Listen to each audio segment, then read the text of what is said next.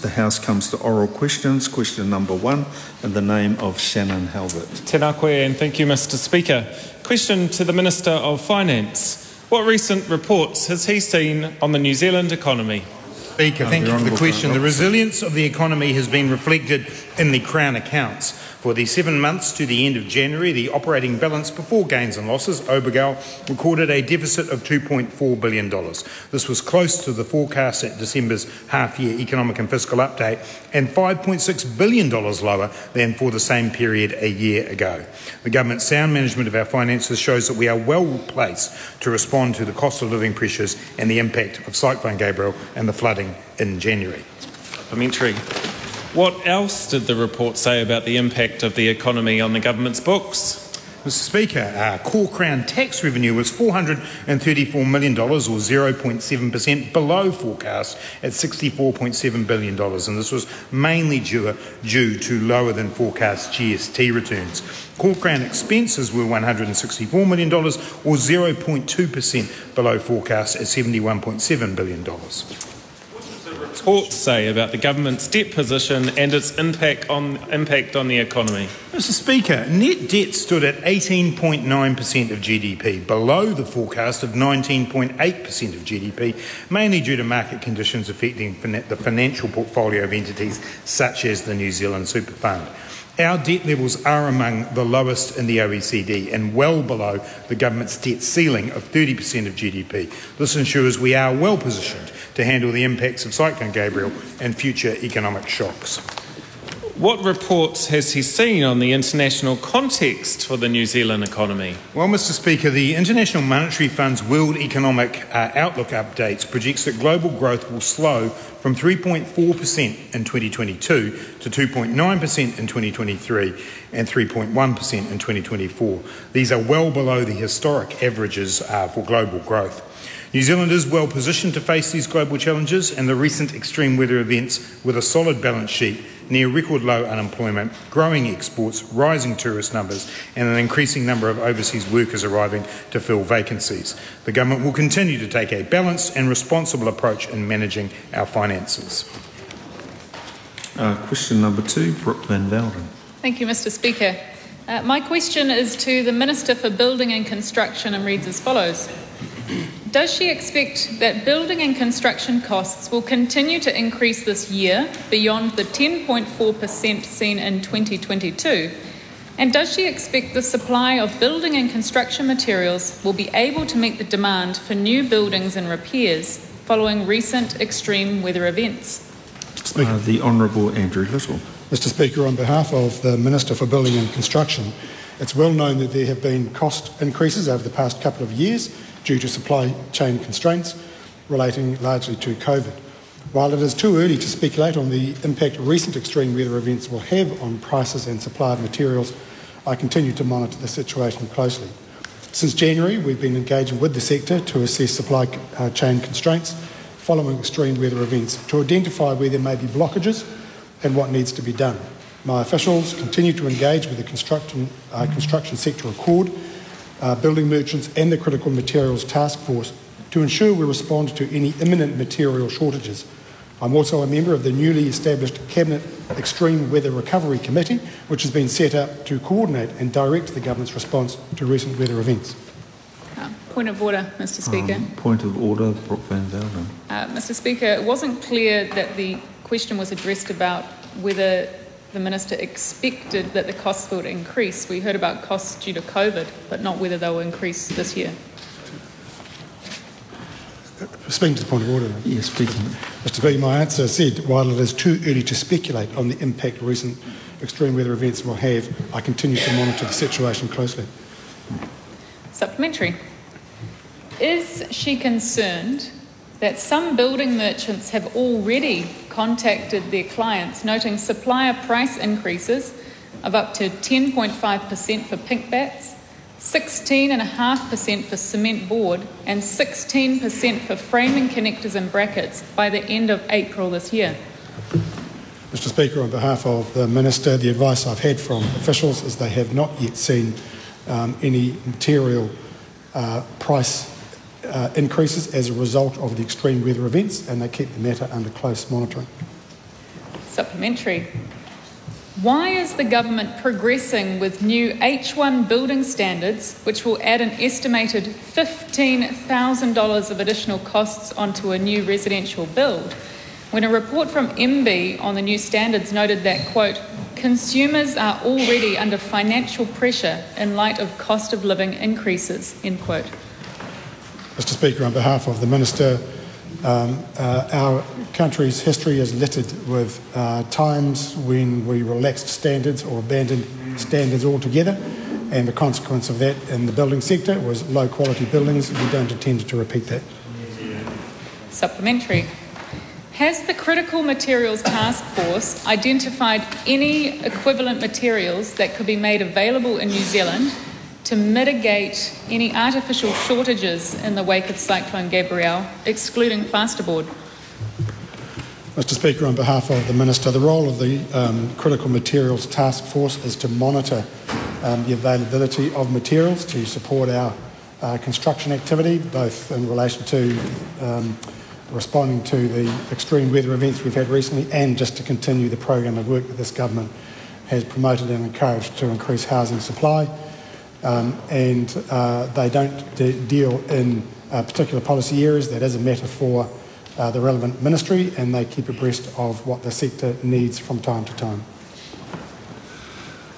Question number 3, Dr. Tracy McClellan. Thank you, Mr. Speaker. My question is to the Minister of Health. What recent announcements has she made regarding pay increases for nurses? The Honourable Dr. Aisha Birrell. Mr. Speaker, yesterday I announced a historic $540 million bump in pay for nurses. Backdated interim payments have now been completed across the Auckland region, and nurses throughout the country have received a much-deserved increase. Although how much extra each nurse has received depends on their current rates, the increases range from 4.5% to 17%. But a large proportion of registered nurses are receiving an increase in base pay of around $12,000. This government backs our nurses and have delivered a significant pay increase for them. Supplementary. What does this mean for a nurse just starting out in the profession, and how has that changed since 2017?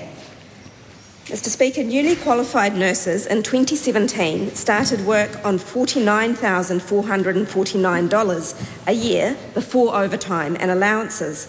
This figure is now $66,570 a year. That is a considerable increase for our workforce, overwhelmingly female, that has traditionally been undervalued. Supplementary. What does the payment mean for nurses represented by the New Zealand Nurses Organisation? Although further litigation has arisen, it was sensible that the Employment Relations Authority allowed Te Whatu Ora the ability to make interim pay equity payments while still awaiting a final result. This means nurses are able to have that money in their pockets now. I continue to urge parties to resolve the outstanding issues. Supplementary. How do these interim payments deliver on the government's commitment to pay equity? Mr. Speaker, what this payment does is ensure that nurses are getting more money in their pockets while they are feeling the pinch of the cost of living. While there is still more work to do in negotiating further on pay equity, this is an important step in showing our government's commitment to valuing nurses and paying a female-dominated workforce what they're worth. Question number 4, Nicola Willis. Thank you, Mr. Speaker. My question is to the Minister of Finance and asks, when does he anticipate the economic conditions will be right for the introduction of an income insurance scheme, and what ongoing policy work, if any, is being done to develop such a scheme? Speaker. The Honourable Grant Robertson. Mr. Speaker, to the member's first question, we've been clear that there is a gap in looking after New Zealanders who lose their jobs through no fault of their own, but we would need to see a significant improvement in economic conditions before it is further advanced. While it's not possible to put a date to that, we would need to see several matters resolved or improved, including a return to surplus and cost of living pressures significantly eased. To the second question, we have already announced that the New Zealand Income Insurance Scheme will not proceed in its current form, and that we have delayed the planned legislation and wound down implementation activity. As the Prime Minister indicated at the time of the announcement of this, there would be ongoing policy work to explore the best ways to address inequities in the long term.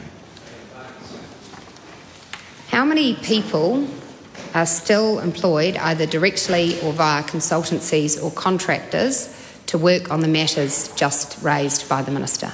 Mr Speaker, that work has been undertaken at the moment. I'm advised, and indeed written question answers have advised members of the opposition, that the agencies expect that a considerable proportion of the funding that has been set aside will be returned, but that a small team will continue this work.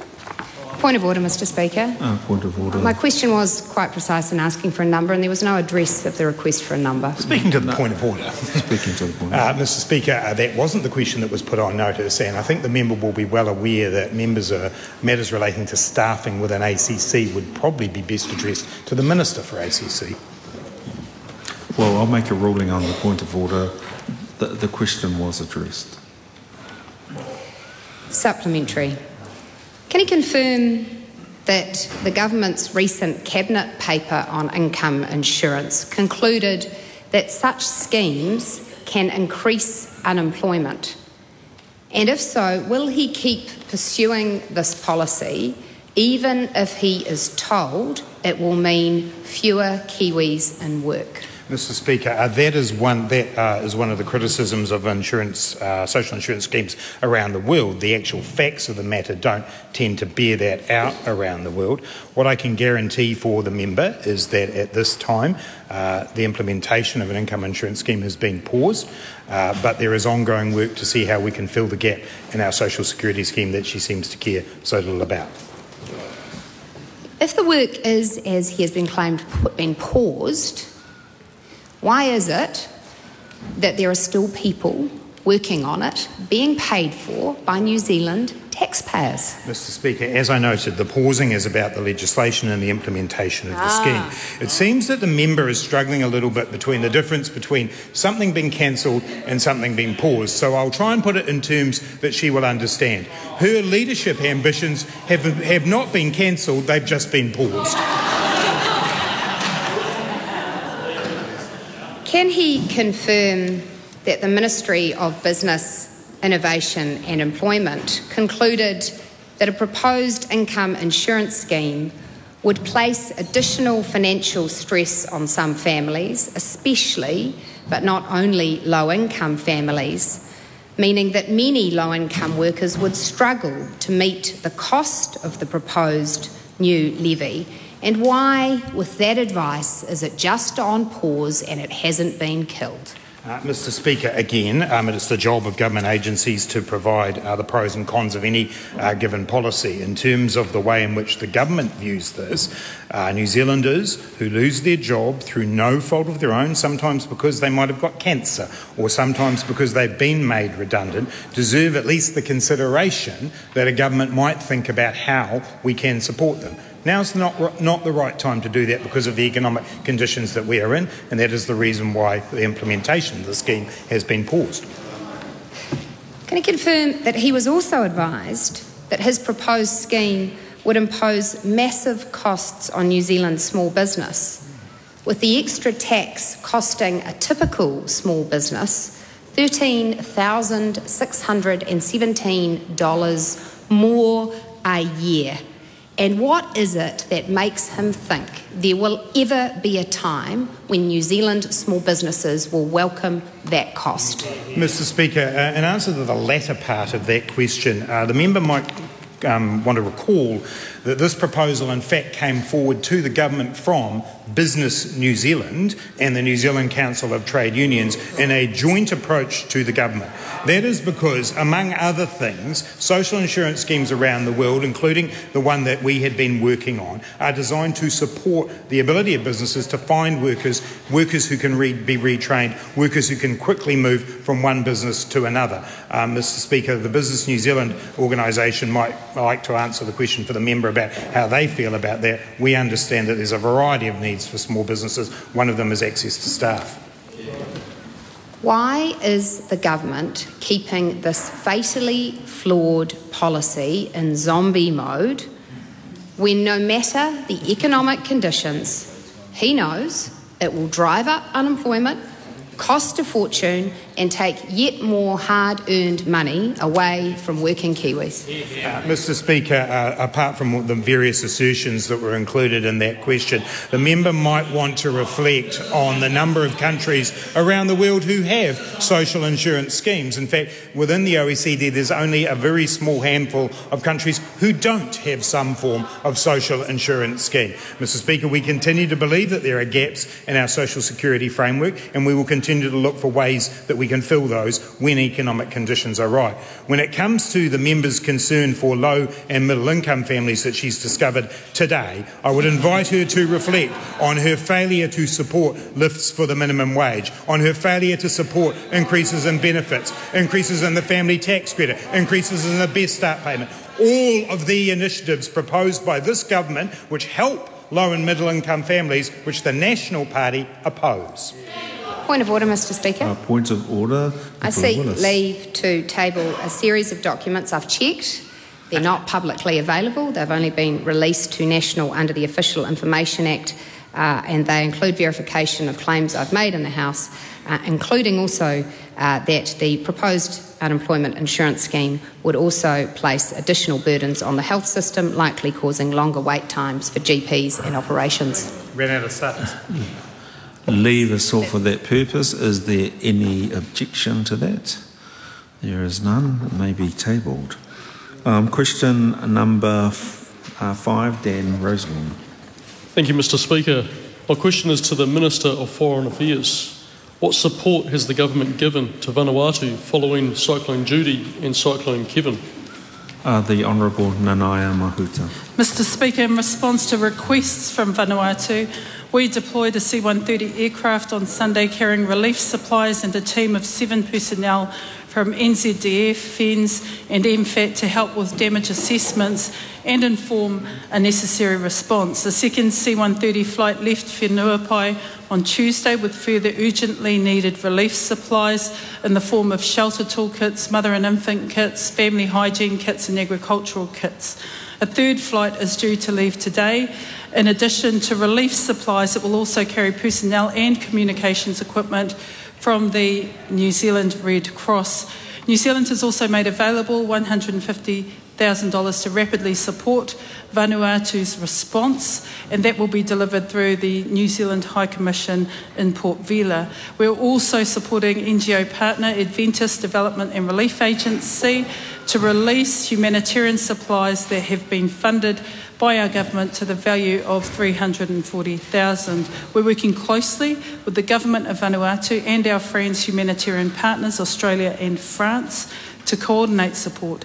Any New Zealand assistance will not draw resources away from the government's domestic response efforts to Cyclone Gabrielle. Supplementary. What information will Aotearoa New Zealand consider to assess its next contribution? Mr Speaker, we'll consider the needs assessment based on aerial and on the ground assessments of the personnel that we have sent alongside Australia and France, and then we will consider the requests of the government of Vanuatu, coordinate our efforts with Australia and France, and then respond accordingly. Supplementary. What coordination is currently in place to ensure that relief efforts and a recovery response is not duplicated, as well as coordinated and aligned to other international partners?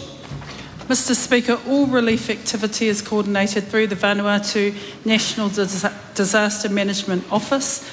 The New Zealand High Commission in Vanuatu has a long-standing relationship with the DMO. Friends, partners are coordinating closely on the ground and between capitals. Daily calls and meetings ensure the most efficient use of military and civilian assets, appropriate provision of supplies and close coordination with the government of Vanuatu. The Friends Partnership has operated for over 13 years and we continue to coordinate our activities like that for Vanuatu. Supplementary. Given the likelihood of more regular significant weather events and storms impacting on livelihoods in places such as Vanuatu and the Pacific, what steps is Aotearoa New Zealand taking to support the resilience of the Pacific? Mr Speaker, In October 2021, Aotearoa New Zealand announced its international climate finance commitment of $1.3 billion for the 2022 to 2025 period. At least 50% of the commitment will support Pacific Island countries, and at least 50% will target adaptation and building resilience to the impacts of climate change. The International Climate Finance Strategy, Tuia Te Waka Akiwa, will guide the delivery of this commitment. Initiatives supported with this finance include early warning systems, disaster insurance, and efforts to improve water and food security in the face of climate change. New Zealand is supporting national disaster management officers and other first responders to strengthen their disaster preparedness and response capabilities.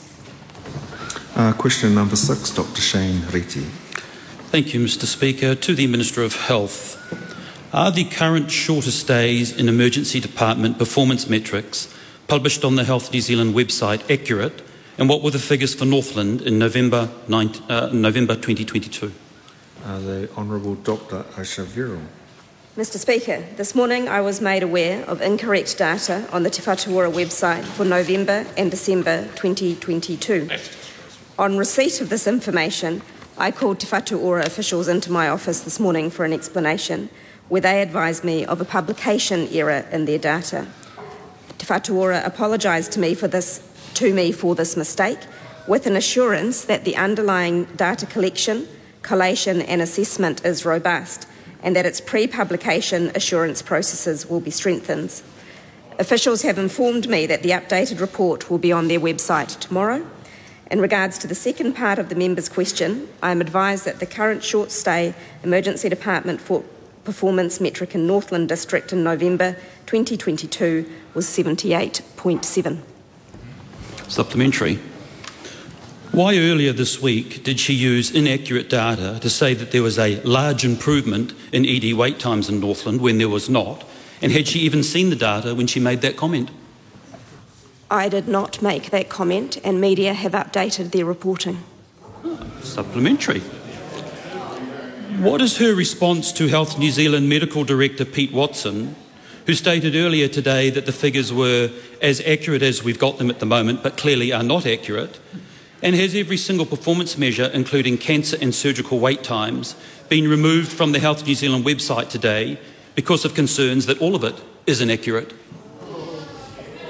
Mr. Speaker, I am aware of those comments, and no, as I said in my primary answer, the issue with the short stay emergency department target is that there was an error in the publication of the data, and that the underlying data used by decision makers in the districts, at the national level and by the board was accurate.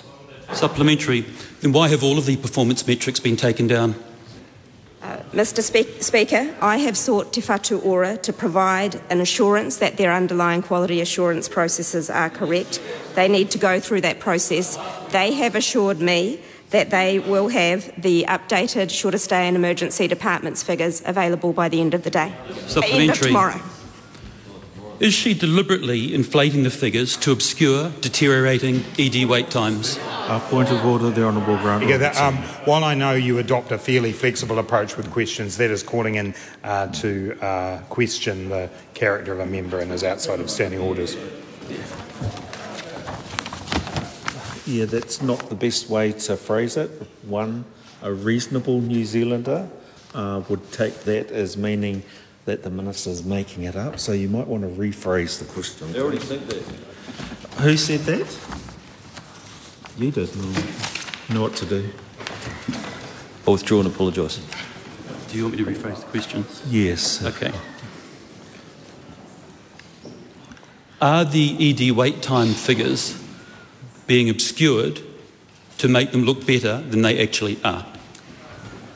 Mr. Speaker, as I've said, there was a publication error, and that the underlying data that is available to decision makers has been available throughout to decision makers will be made available shortly, and Te Whatu Ora has apologised for that error. I have not at all tried to sugarcoat the situations in emergency departments. I have visited 3 departments since I came into this role. I've seen my former colleagues in the circumstances that they are working in, and I want them to know that the government understands they are under pressure, and they were rightfully, quite reasonably disappointed by the incorrect reporting of those statements. Question number 7, Nacy Chen. Thank you, Mr. Speaker. My question is to the Minister for Emergency Management. What announcement has he made on further support for the cyclone and flooding recovery? The Honourable Kieran McAnulty. Thank you, Mr. Speaker. Today the government announced a contribution of $15 million to help local councils remove rubbish from cyclone-affected areas. Local authorities need to make urgent rubbish collections from residential properties. We've heard from some that they don't have the financial capacity to deal with the issue, given the scale. So it's important we support them to take immediate action. I know from my regular conversations with affected councils that further support will be required, but this funding is a welcome relief to those communities that are heading towards recovery. Local councils are having to face unprecedented damage from the cyclone, so I'm glad that we're able to contribute funds that will enable them to help their communities as fast as possible. Supplementary. How will this support work? Mr. Speaker, this funding will provide immediate financial support to the councils for the rubbish collections caused by cyclone damage. Councils are best placed to determine priority based on the worst affected areas and those that pose a higher public health risk. The funding also covers transport and disposal. This support is provided as an addition to the council's own waste management funding streams, as well as insurance and EQC arrangements. Supplementary. How will the government support the affected communities deal with silt? Mr. Speaker, we've announced a $55 million primary sector support package that will help farmers and growers remove silt, but we've also directed officials to urgently provide advice on a long-term plan for the silt clean-up. This plan has been based on the most up-to-date environmental science so that our efforts are effective. Supplementary. What other announcements has the government made to support cyclone recovery? Mr. Speaker, today the Minister of Social Development and the Associate Minister of Cyclone Recovery announced a $15 million reimbursement package for marae, iwi and recognised rural and community groups. These groups have used their own resources to provide welfare support to people affected by the cyclone. There is existing provision in the emergency management system for this kind of support, but it can take time to distribute and normally doesn't extend to the community groups who have stepped up in the wake of Cyclone Gabrielle. We've streamlined this process and made more groups eligible so that they can be appropriately reimbursed for essential support that they have provided people. Question 8, Honourable Paul Goldsmith. Thank you, Mr. Speaker. My question is to the Minister of Justice. Does she stand by all of her statements and actions? The Honourable David Parker. On behalf of the Minister, yes, in the context in which they were given and taken. Supplementary. How does she stand by her statement last October on TVNZ regarding hate speech? Quote, I guarantee that I'll be introducing a law that I intend to have concluded and put into law by the next election. Well, that confirms that these matters must be taken within the context in which they are given. Of course, the government has since said that all of those issues are now going to be considered by the Law Commission. Don't you think it's a good look for the country when guarantees given by its Justice Minister aren't worth anything and cannot be relied upon? Well, that's just not correct, as I have already explained. Clearly it is. Does she agree that does she agree with the Prime Minister that her proposed hate speech legislation, quote, would have consumed the government's time and energy at a time when it needed to focus, end quote, and that in justice the government should be focused on combating the 33% increase in violent crime, 500% increase in ram raids and long delays to the courts? I can confirm for the member that ram raids are down by 2/3, which is very good news. Tell the people a long drive. Supplementary. Order. Why? Order. Was that your supplementary? That comment that you made? Because really, you know, I think the member's been here long enough to know you don't start off a supplementary by giving a narrative on the previous answer. You ask a question. I'm just considering whether I should count that as the question. I think in this case, I'll let you ask the question. Thank you, Mr. Speaker. My supplementary question is why, when the government still hasn't effectively addressed the 33% increase in violent crime, is her government still devoting government's time and energy to introducing legislation to lower the voting age to 16? Well, as followers of the cricket might appreciate, in the style of Geoffrey Boycott and Mark Richardson, I can confirm that Cabinet has taken no such decision. Question number 9, Jamie Strange. Thank you, Mr. Speaker. My question is to the Minister for Small Business and asks what recent progress has been made on the rollout of the government's fog cannon subsidy scheme for New Zealand small businesses. The Honourable Ginny Anderson. Thank you, Mr. Speaker. Mr. Speaker, last week I visited the One Stop Shop convenience store in central Wellington to see a fog cannon installed and tested after having received a voucher from the government's subsidy scheme. The scheme, which went live on 1 February of this year, has already seen over 500 applications approved across the country. I'm advised that 88 fog cannons have already been installed, with another 168 booked in for installation over the coming months. Mr. Speaker, people deserve to feel safe in their workplace, and the Minister of Police and I are determined to make it as easy as possible for small businesses to take part in this scheme. Supplementary.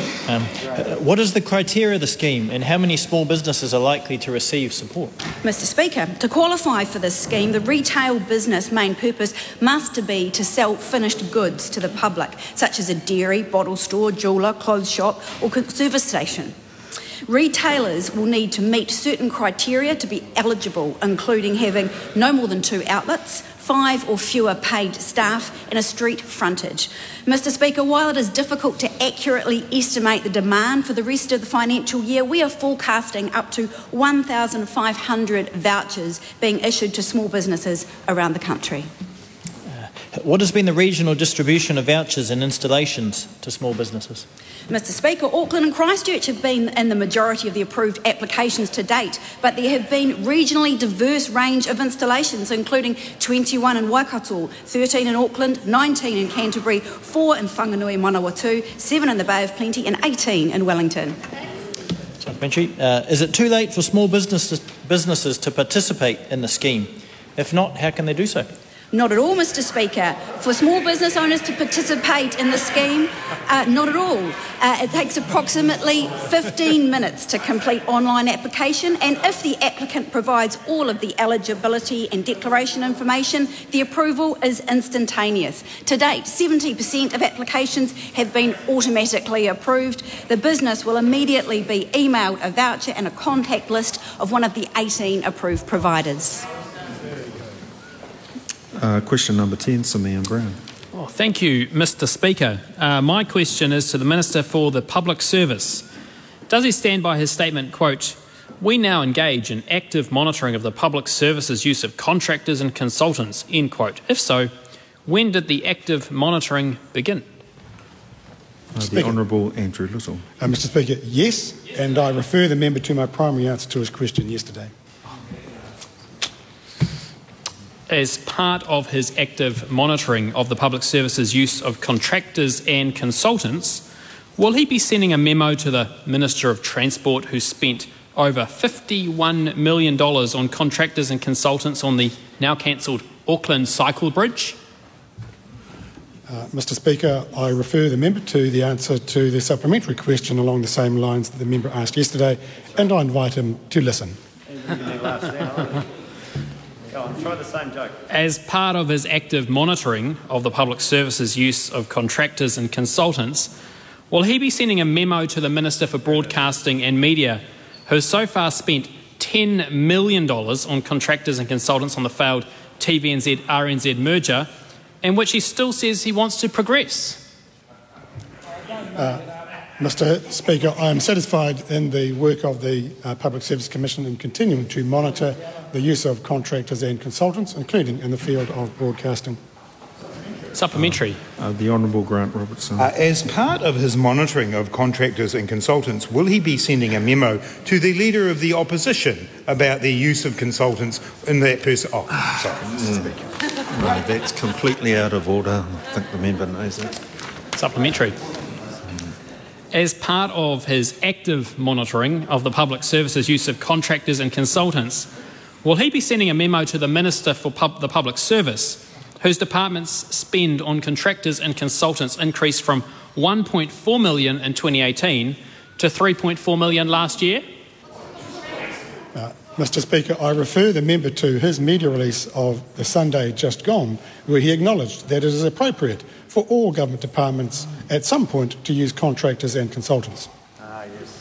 As part of his active monitoring of the public service's use of contractors and consultants, will he be sending a memo to the Minister of Education, where expenditure on contractors and consultants was over $600,000 per day last year, up from $100,000 a day when Chris Hipkins used to complain about that in opposition? Mr Speaker, I remain satisfied at the work of the Public Service Commission in its monitoring function of the use of consultants and contractors, and I'm pleased to see the member is taking good use of the information that is yielding. Question number 11, Chloe Swarbrick. Tēnā koe te mangai. To the Minister of Finance, does he think that banks have unfairly profited from economic circumstances during the COVID-19 pandemic while ordinary people in Aotearoa are doing it tough? If so, what actions is he taking to redress the balance? Mr Speaker. The Honourable Grant Robertson. Mr Speaker, in answer to the first part of the question, as the member and I have discussed several times before, banks in New Zealand have made large profits since well before the COVID-19 pandemic. In terms of the question of unfair profit, I would note in terms of the pandemic, the approach taken by the Reserve Bank has mirrored most other countries in the face of enormous uncertainty about the volatility of bond markets and liquidity. In answer to the second part of the question, the government acknowledges that many New Zealanders have been and are doing it tough. That's why we have taken a number of actions to help ordinary people in Aotearoa, including increasing benefits, superannuation, the family tax credit, student allowances and lifting the minimum wage. We've also provided a temporary cost of living payment, cut fuel excise tax, road user charges and halved the cost of public transport. We've increased access to subsidised childcare, made doctors' visits cheaper, provided free lunches in schools and introduced the winter energy payment. Mr Speaker, the government is focused on easing the cost of living pressures on ordinary New Zealanders while also managing the books in a careful and responsible manner. Is he aware of Adrian Orr's recent comments that, quote, revenue raising through other alternatives makes the job of monetary policy easier, end quote? If so, what fiscal initiatives is he considering to make the job of monetary policy easier? Answer the first part of that question, yes. Supplementary, does he agree with former Prime Minister Jacinda Ardern, who said last year that bank profits are unjustifiable? Or does he agree with current Prime Minister Chris Hipkins, who has said, and I quote, there are some New Zealanders who perhaps aren't contributing their fair share? Mr Speaker, yes. Supplementary, does he agree that a levy on excess profits in the banking sector would be an effective way to fund the recovery from Cyclone Gabrielle because it would avoid exacerbating inflation? If not, why not? Mr Speaker, as I've noted in this House, the government is doing as the previous government did in the wake of the Canterbury earthquakes, taking our time to work through possible ways of funding the costs that inevitably come with the significant recovery and rebuild programs. No final decisions have been made on that. Supplementary, what genuine obstacles are there to the government implementing an excess profit tax on banks whose massive profits can be seen as linked to the unique economic circumstances of the COVID-19 pandemic economic response? Mr Speaker, I don't think there are particular obstacles other than going through the process of thinking about how to make a decision like that. As I noted in my primary answer, bank profits in New Zealand have been high for a long period of time. So I don't necessarily buy that part of the member's argument with respect to COVID-19. As I've also said in the past, banks have to have eye to their social licence. The way that they operate, for example, in response to a cyclone is a way that both the government and members of the public may judge their social licence.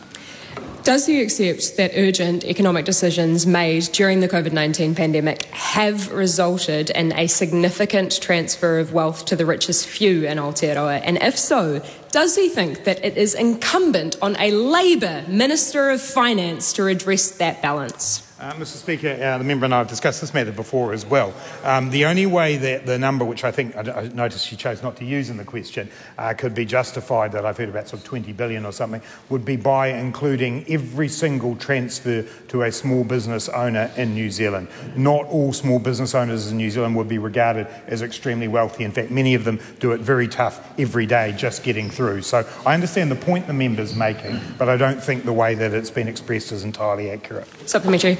Can he look the people of Aotearoa in the eye and tell them that everyone is paying their fair share of tax? And if not, when will he sort it out and tax the rich? Mr Speaker, in answer to the first part of the question, we always have to strive to make sure that all New Zealanders are paying their fair share. And in fact, I think it was in the House last week that I expressed the view that we are not there yet. And I made particular reference then to the taxation of multinationals. Question number 12, Melissa Lee. Thank you, Mr Speaker. My question is to the Minister for Broadcasting and Media and ask, does he stand by all of the government's views and actions regarding the proposals to merge RNZ and TVNZ into Aotearoa New Zealand public media? The Honourable Willie Jackson. They were made. Does the Minister stand by his statement, quote, when we don't have a cyclone and we don't have the floods of the century, who knows? We might be able to roll that merger out. Oh, Mr Speaker, the member needs to put that in context in terms of the merger. The merger is well and truly over. And yesterday we were talking in a different environment. The reality is that the merger is finished. The merger is over. We will not be bringing it back, not now, and not in the future, and not in the upcoming campaign. Supplementary. Can he confirm that the government is paying on the 1.19 million lease for empty office spaces in Wellington for the cancelled RNZ-TVNZ merger, while overly generous paid consultants continue to assist his $8,000 a day board for a washout report? Mr Speaker, the establishment board has met 1.5 times in the last month. We have to get a report. That's the professional thing to do. And when you enter into lease agreements, the New Zealand law is you must pay them. Supplementary.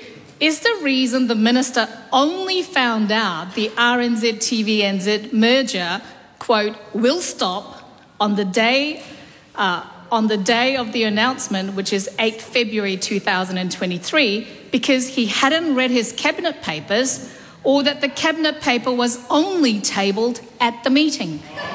Mr Speaker, no. Supplementary. Who is correct? The Prime Minister saying the merger will stop, or the Broadcasting Minister saying that, well, we might be able to roll it out merger? Mr Speaker, I 100% support the Prime Minister. The reality is that the merger is over. I'm not sure how many times we need to say that. The Prime Minister announced that on February the 8th, and I'll announce it now just for that member. The merger is over. Supplementary. That concludes oral questions.